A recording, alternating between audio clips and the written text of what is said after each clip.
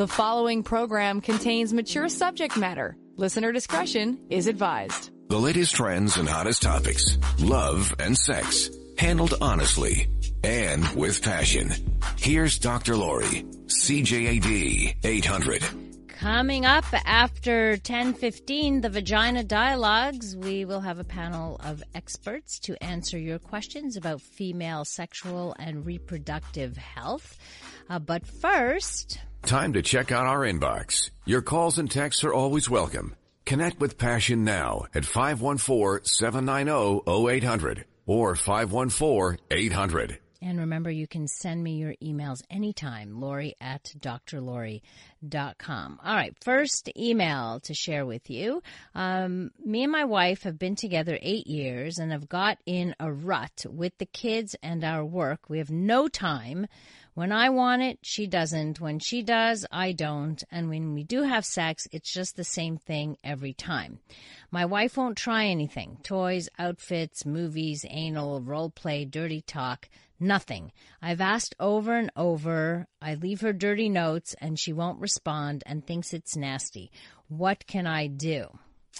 So first of all, it's quite normal and common for couples to find themselves in a rut, especially when life gets really busy with kids and work and the demands and the demands and the demands, right? Which are not the same when you're dating. You don't have all these same demands. And this is why I think it's so important for couples to carve out time, to schedule time to be together. And I know a lot of people hate the whole idea of, oh, what, I have to schedule sex? Well, yeah, you have to schedule intimate time together. Otherwise, it might not happen. So it may not sound sexy, but it may be the only way for the two of you to connect. And that goes for, many people who find themselves in this situation.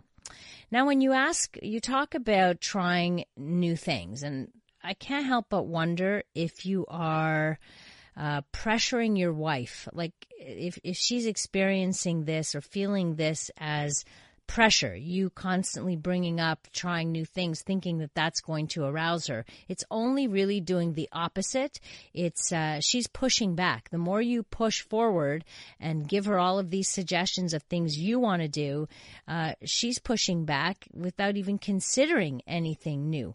So part of this is that your wife has to feel comfortable with her sexuality, but she also needs to feel safe, which means, not putting her down because she won't try anything new with you.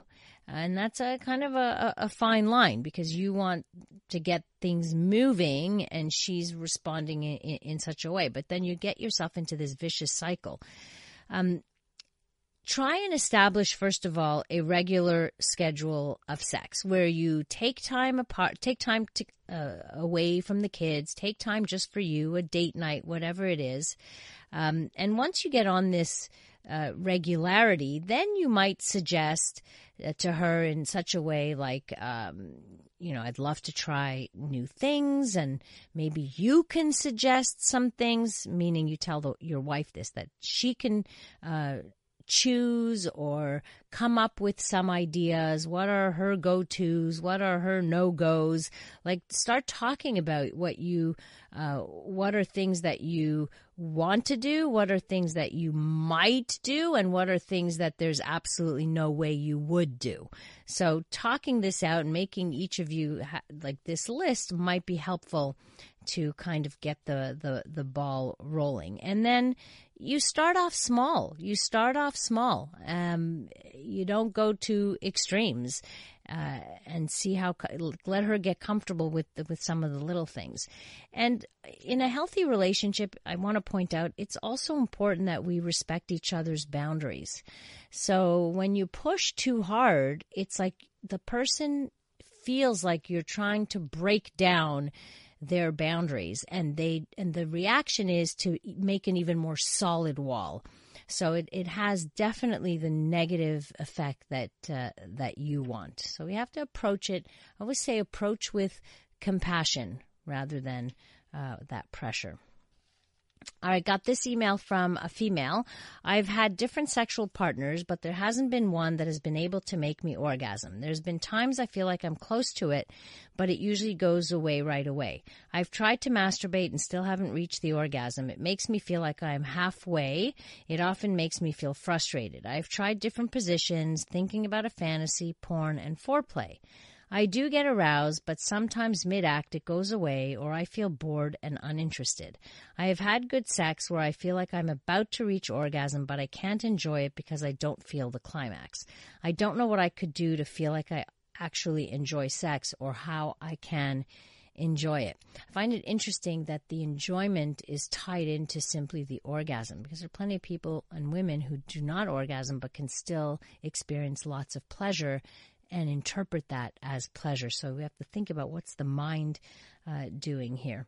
The other thing, too, it's not up to a partner to make you orgasm. We are responsible for our own orgasms. And why do I say that? Is because orgasms have a lot more to do with our brains than with our genitals. So if a woman's mind is not, and for some men too, it's the same thing, if it's not completely relaxed and you're feeling distracted during sex by whatever, mostly we're distracted by our own thoughts, then this will interfere with the ability to orgasm, because you're no longer focusing on the pleasure that your body is feeling. You're in your head and not your body anymore. So I think it's important for you to focus on the foreplay where you can get enough clitoral stimulation.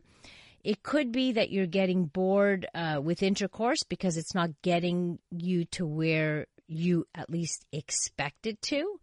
And you need to know that sometimes those expectations are based on not having the facts. And the fact is that the vast majority of women do not orgasm from intercourse alone. It doesn't matter how long the partner's at it. So if you're waiting for this, then you're going to be frustrated time and time again, and then it may lead you to be distracted by your thoughts and, oh no, not again, and then, well, that will just shut you down.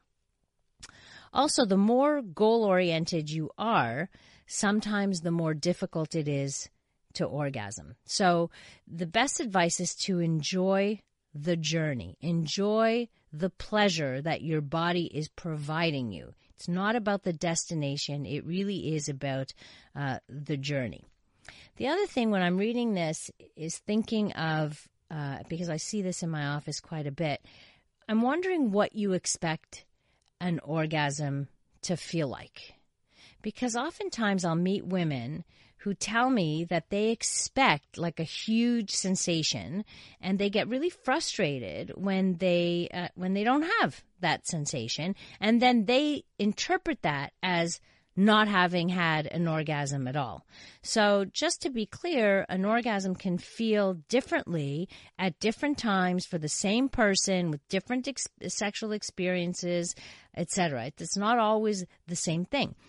What an orgasm is usually involves a buildup, a tensing of muscle, and a feeling of release. But that release is not always intense. It can be quite subtle. So my best advice to you is stop worrying about this, relax, focus on your sensations, and let go of expectations and just learn to enjoy the journey. Coming up, we talk about female sexual health. Dr. Jacqueline Madar will be in, along with Laura Schaefer, and we will address all issues related to female sexual health, female fertility, and anything that comes up with females and their organs. That's coming up next. From the pleasure to the pain and everything in between. Passion with Dr. Lori. News Talk Radio, CJAD 800.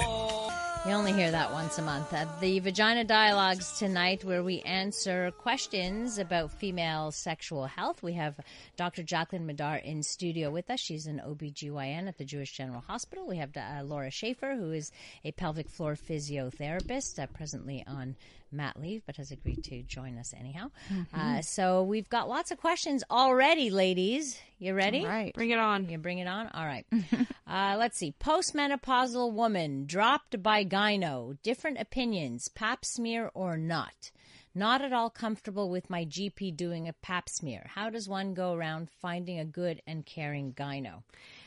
That's a big question because a lot of GPs are now doing the pap smears because the gynecologists are more specialized, right? Yes. So this is a really relevant question because this is something that I see all the time and that I get asked all the time.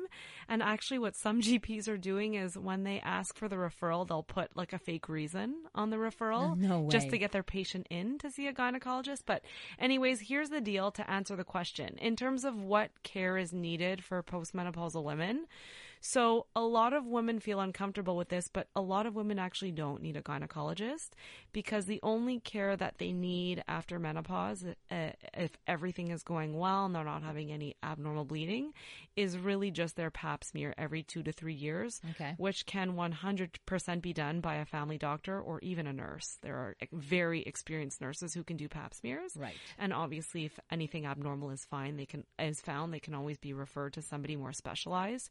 But the current guidelines for pap smear screening in Quebec is actually if you've always had normal paps, then you only need them every 2 to 3 years and you can actually stop screening at age 65. Okay. But a lot of women feel uncomfortable no longer being seen for a pelvic exam after age 65. Right.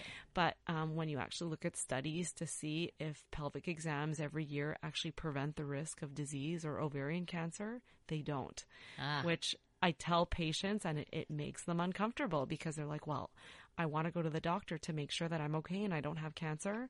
But unfortunately, just doing a physical exam, even women ask me about ultrasounds, blood tests, nothing prevents ovarian cancer, not even a physical exam. Wow. So you can examine a patient every year and she can develop stage 3 ovarian cancer and she had it the whole time and you just couldn't feel it.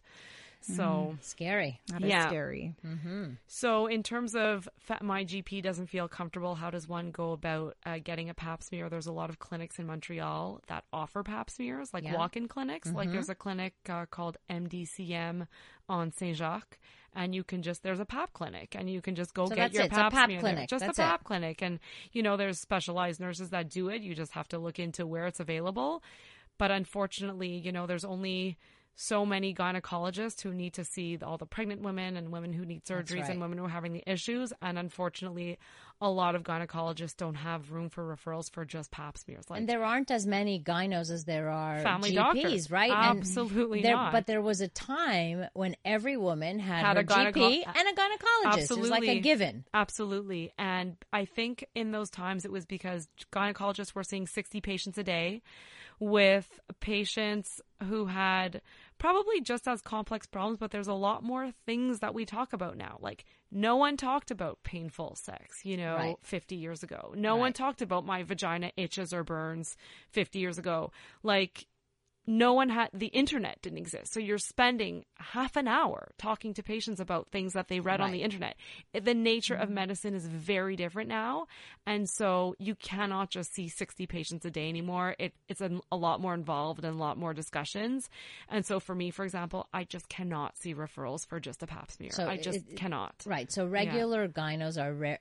And I got this from other gynos that I was speaking to. They don't do the wellness. You don't. You go there because it's a specialty. That's right. And you go when you have a problem. That's right. Okay. Yeah. So either GP or I love the idea of a pap clinic. I think that's great. That's great. That you go there every 3 years and that's it. I was just going to say too, if you have questions about skin or the health of the vagina, or you're just wanting to learn more, or before, do you need a referral to a gynae or not? See a pelvic floor physio, because we can definitely help with that as well, right? And they do exams. Like we examine everything, all the layers of the muscles, all the skin, the condition, the reflexes. We check neurological, everything. We're doing a full, so we can give you an idea if you need to see a doctor. You need to see a doctor, or if we think a gynecological referral is warranted or not. Right. So there are options, and I'm glad you brought that up, Laura, as a pelvic floor physiotherapist, because you guys do so much more than what people think. And we often don't hear much about what a pelvic floor physio does. So they don't realize that, they go in there. Yes. Aside from gynos, they're the only other profession that goes in there. Yeah. And we're told, many of my clients say, like, wow, this is the most complete exam I have ever had done. Yeah. Right. of because you anyone. have time. You spend the hour with that person. Yeah. Yes, Right. we do a full social exam, and then we do a full physical, everything head to toe, and very detailed.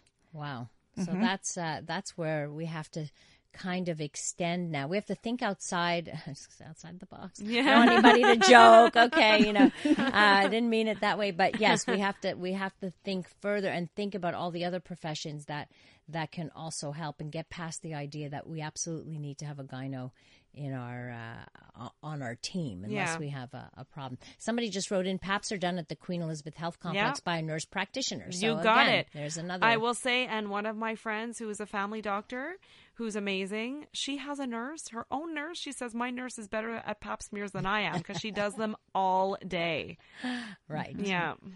All right, I have a couple more questions. I was led to believe vaginal orgasms are less intense than clitoral orgasms. Is it possible to have an orgasm without presence of a clitoral structure? Ooh, this is a good question. I can take that one. Yeah. I can certainly answer that. So, we often say an orgasm is an orgasm is an orgasm, first of all. And the structure, even women who have vaginal orgasms emanating from intercourse or penetration, there is still the contact with the inner structure of the clitoris. So there are many, like the clitoris is a big structure that goes around, that can be stimulated from the vaginal walls as well as from the upper, where there's a shaft and all of that. So we still don't know a lot about why some women do, some women don't. But there was a study done that showed that women who could have orgasms through vaginal intercourse, those were the women whose entry point, the distance between the entry and the clitoris was shorter. So there was more contact, more direct contact to that inner structure of the clitoris. So it's all related to that clitoral structure. It's hard to study it like in labs, It's like I want to plug something that everybody should watch. It's a Netflix episode. I don't know if anyone has, it's a series called Netflix Explained. Oh. And there's an episode on the female orgasm. And I think it's only about 20 minutes. And I actually heard about it from a pelvic physiotherapist. And actually it explains everything. How about did I not know it's about amazing. this? Okay. And actually it sort of says that there's really no such thing as the G-spot, and it's all just an extension of the clitoris. That's right. That's what we know now. And this research was only done on cadavers like very, very recently, like I think in the 90s or something by a female doctor. I forget what kind of doctor she was, but it's again how it's poorly understood, but very, very interesting about how the G-spot is a myth, and it's likely how the clitoris is a bigger structure, and that was only discovered very recently. Very recently, and they now have the 3D. They're now able to do the 3D diagram of it, where you can actually see the structure, which is fascinating. That we only discover that now. Like, what the hell? It's like took this long for female sexuality to take a front seat, in terms of research. And again, you're working with cadavers. You don't know how cadavers respond. I mean, they don't respond. That's the reality. They don't respond. So there's that factor too. The Vagina Dialogues tonight, we have Dr. Jacqueline Madar. She's an OB-GYN at the Jewish General Hospital. Laura Schaefer is here. She's a pelvic floor physiotherapist. If you want to know more about what pelvic floor physiotherapy is, you can ask those questions. If you have any questions about your health, your reproductive health, your sexual health, if you're a female, if you're a guy that wants to know more about women, these ladies can answer the questions. I think between the three of us, we can pretty much take on any questions regarding female sexual health. What do you think, ladies? Yes, I think so. Yeah, I think we've proven that we could do that. So we do have some questions coming up, and one question that we will address is menstruation as we get older, all the problems with menstruation. You hear often women who complain that either they become painful or they're wonky. They get them sometimes, not sometimes. Sometimes they last for weeks. And so we'll talk about what happens when periods are all over the place. And that's up next after we check in with our CJAD 800 newsroom. Following program contains mature subject matter. Listener discretion is advised. It's Sex Out Loud, and you're welcome to listen in. Passion on CJAD 800.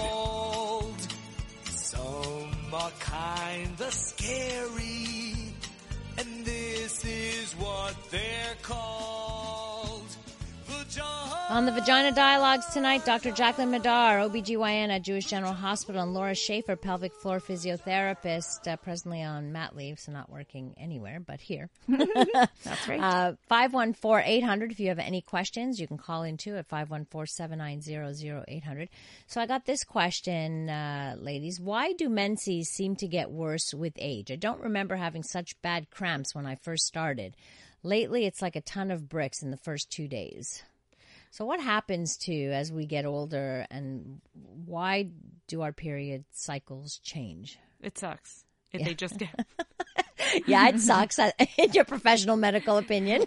They get worse with age, typically after women have their babies. The best explanation really is so women, as they get older, the eggs are not as good as anymore. They're not consistently ovulating. And when you don't consistently ovulate, it sort of messes up the hormones and the balance of hormones, and the periods can become irregular and heavier. And it's just sort of how the hormones... joy. Yeah. It's really just how a change in hormones over time.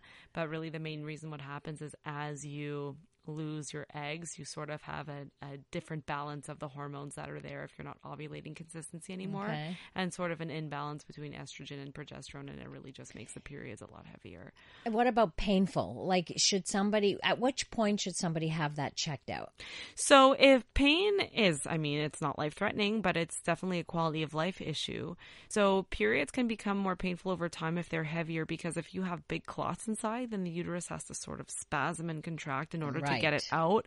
So a lot of women will really have a lot of the pain when it's really on the heavy days and they're passing large clots, because it takes a lot of strength and effort from the uterus to sort of expel those clots. Right. And so it's really, it's funny speaking to different women. You talk to them about their periods, and you can have one woman who's sort of anemic with low blood levels because her periods are so heavy, but she'll tell you that it doesn't bother her, and her doctor's referring her because she's anemic. Right. And she doesn't want treatment. And then you have other women who will just complain about their periods because they're so long and they're so heavy, and you check their blood levels and they're completely normal. So it's a totally personal thing, and women should go to the doctor really when it's affecting their quality of life. Okay. Yeah. So could painful, like suddenly having very painful periods, be an indicator that there is something going on, like a fibroid? Yeah, if it happens later on in life, it's kind of unusual. Like typically women with painful periods, if it's associated with endometriosis, for example, they tend to present early on, like even as a teenager. So if I have a woman with new pain, then I definitely want to do some more digging, because it's unusual to just get period cramps out of nowhere for no reason, unless there's actually something there. Okay. Yeah. Here's a good question. I've never had a baby, and I'm in my early 30s. Are my eggs already gone bad? I thought women could give birth after 30. They can. So whoever told you that is was wrong. Actually, it's nice and refreshing at the Jewish when I look at the list of patients who are admitted to the maternity ward. Most women are actually over 30. It's rare now to see women less than 30 having a baby, especially with our urban population, and women are working with their careers and everything. Most women actually are having their kids over 30.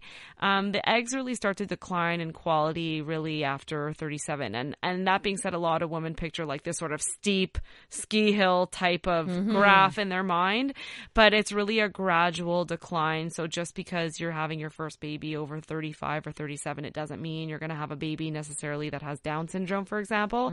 It's just that we know statistically compared to younger women, the risk is higher.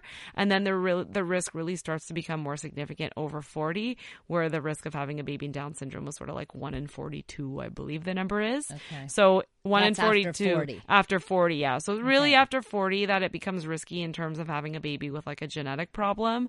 But I mean, in your early 30s, like the risk of a genetically abnormal baby is very small. Yeah, Okay. and the ability and still women in their early 30s have a very good chance of getting pregnant.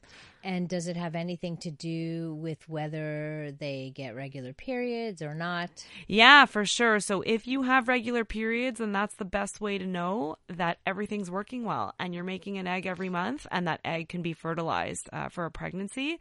But when, you know, as you get older, sort of into the 40s, later 40s, when the periods start becoming irregular, not only are the eggs crappy, I hate to say, but those are eggs that sort of can produce babies with genetic problems because they're older eggs. But also if your periods are irregular, then a lot of older women near menopause are not ovulating consistently. And if you're not making an egg every month, then it becomes difficult to get pregnant. Okay. Yeah. Answers that question. 514-800 if you have any questions for our guest in studio, Dr. Jacqueline Madar, OBGYN at the Jewish General Hospital, Laura Schaefer, who's a pelvic floor physiotherapist and can certainly talk about painful sex and all of that. This texter writes, I don't understand why GPs can help with any health problems except with vaginas. It feels sexist when a guy can go anywhere and be tested for prostate cancer, and it is harder as a woman to get access. Now they took the gyno department out of the Lachine Hospital. I heard. It yeah. leads me to believe it may lead to an increase in STDs and cancers for people who don't have resources or are shy. Do you think that there's a risk that it will lead to that? I don't. I mean, I want to get back to the first point. It's a texter that wrote that. I agree. I really do feel similarly about that. I feel like there's something wrong with the fact that a GP can check a prostate but can't check a woman.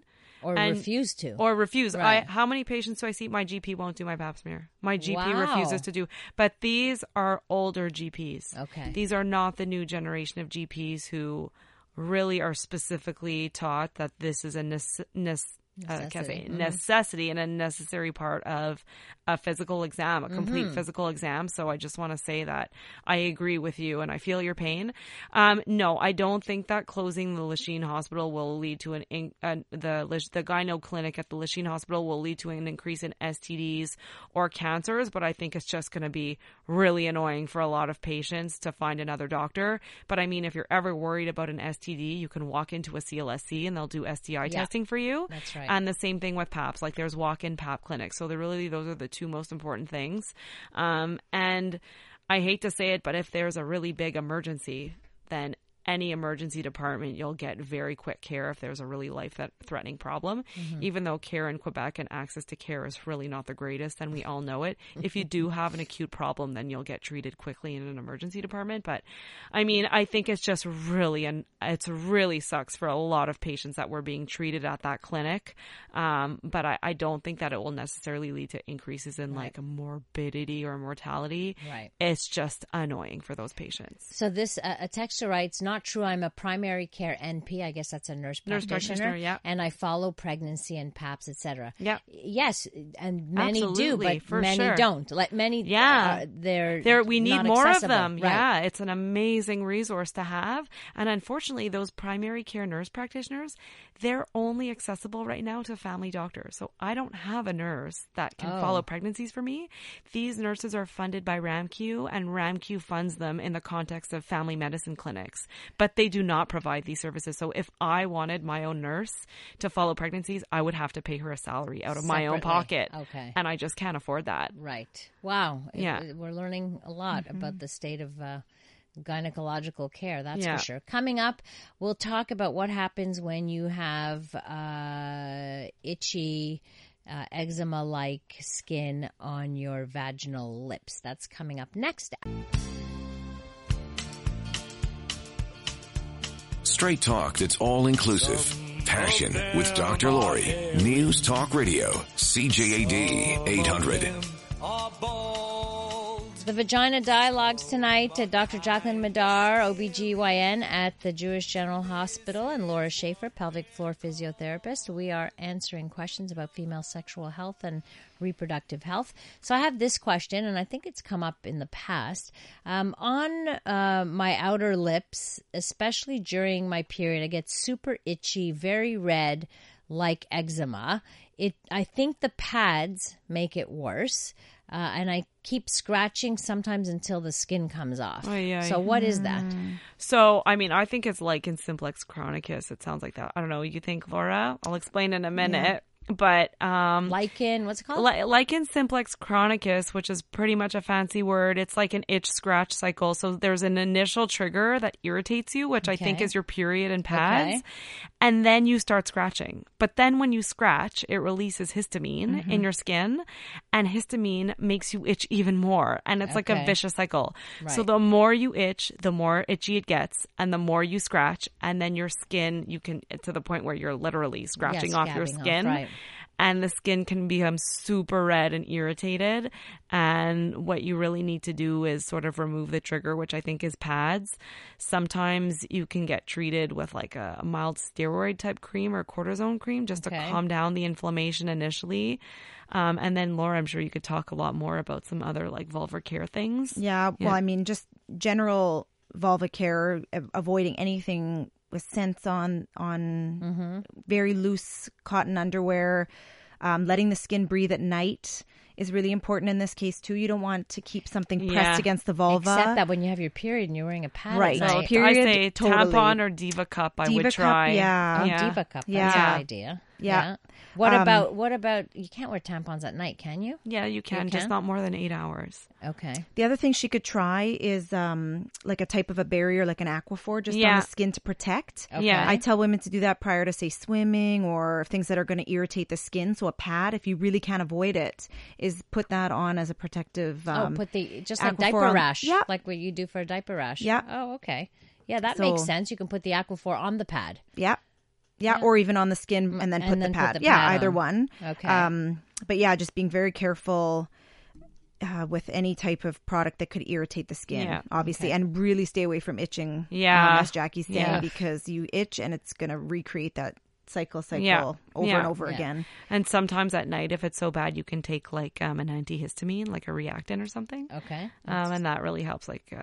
thinking of the generic name in my head right now, but any kind of antihistamine, like a Benadryl, something like that can help for sleeping. Okay, great. Here's another question. Diagnosed with yeast infection and BV, I just finished antibiotic treatment for bacterial vaginosis and took one generic canestin pill for yeast. How do I know if it's gone? Last dose was Monday, and now I feel itch again. Need to take the canestin 1-day pill?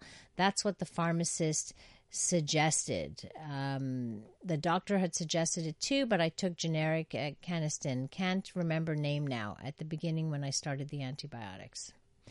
Okay, so is the question that there's still symptoms a week later? Right. They just finished. And she took a pill or a cream? The canestin pill for yeast. Yeah. It should be the same thing. It's all the same. It's all fluconazole, I would think, whether generic or not. It's the same thing. I think so. I mean, it's the only one that I know of. So the generic is called Diflucan, the brand name is Diflucan, and the generic is fluconazole. Okay. But anyways, I mean, the point is if there's still symptoms, the important thing is to test and see, because the symptoms should have gone away. Oh wait, that was Monday. Today's Wednesday. Right. I would wait a couple more days, but if it's like a full week and you're not better, I would go back to the doctor, make sure it's the right diagnosis, repeat a swab. Sometimes women need like a 3-day treatment to clear, especially ones who have recurrent yeast infections. Like they need to take the pill 3 times, like you take it every 3 days for 3 doses.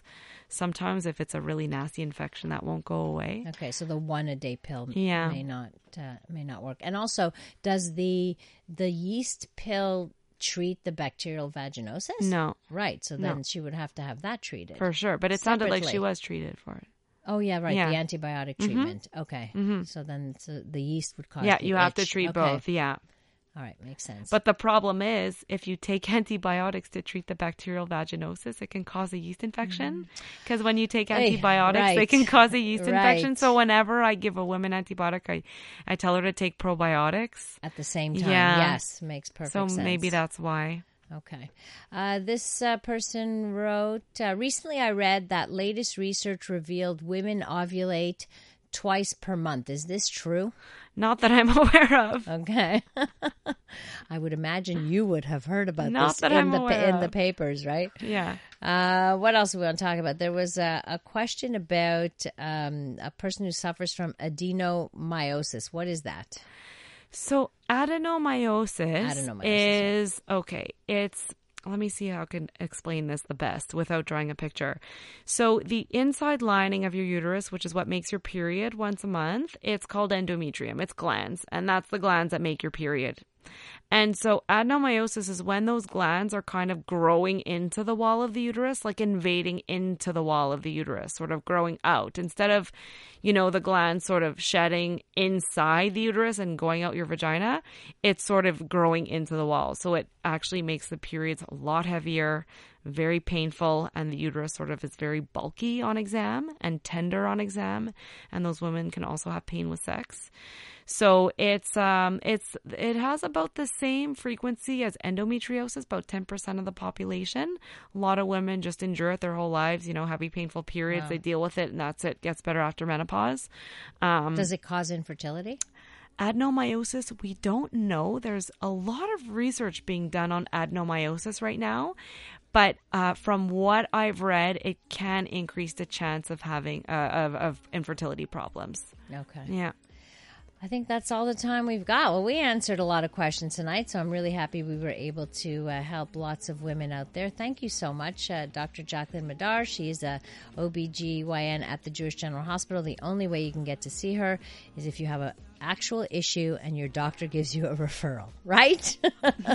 No wellness appointments. I wish I could. I just have no time. I know. And Laura Schaefer, pelvic floor physiotherapist, who will soon return to work. And next month we'll be meeting with another pelvic floor physiotherapist as well, who will join us because it's become this huge burgeoning field now and so needed in the field of women's sexual health. And we'll talk more about pelvic pain because I think this is something that a lot of women do suffer with. So thank you both for being here. Thank you all for tuning in, and thanks to our technical producer, Dave Simon. You can connect with me on social media at Dr. Lori Betito or through my website, drlori.com. Coming up next on CJAD, the CTV National News. Have a great rest of the evening, and remember to live your life with passion.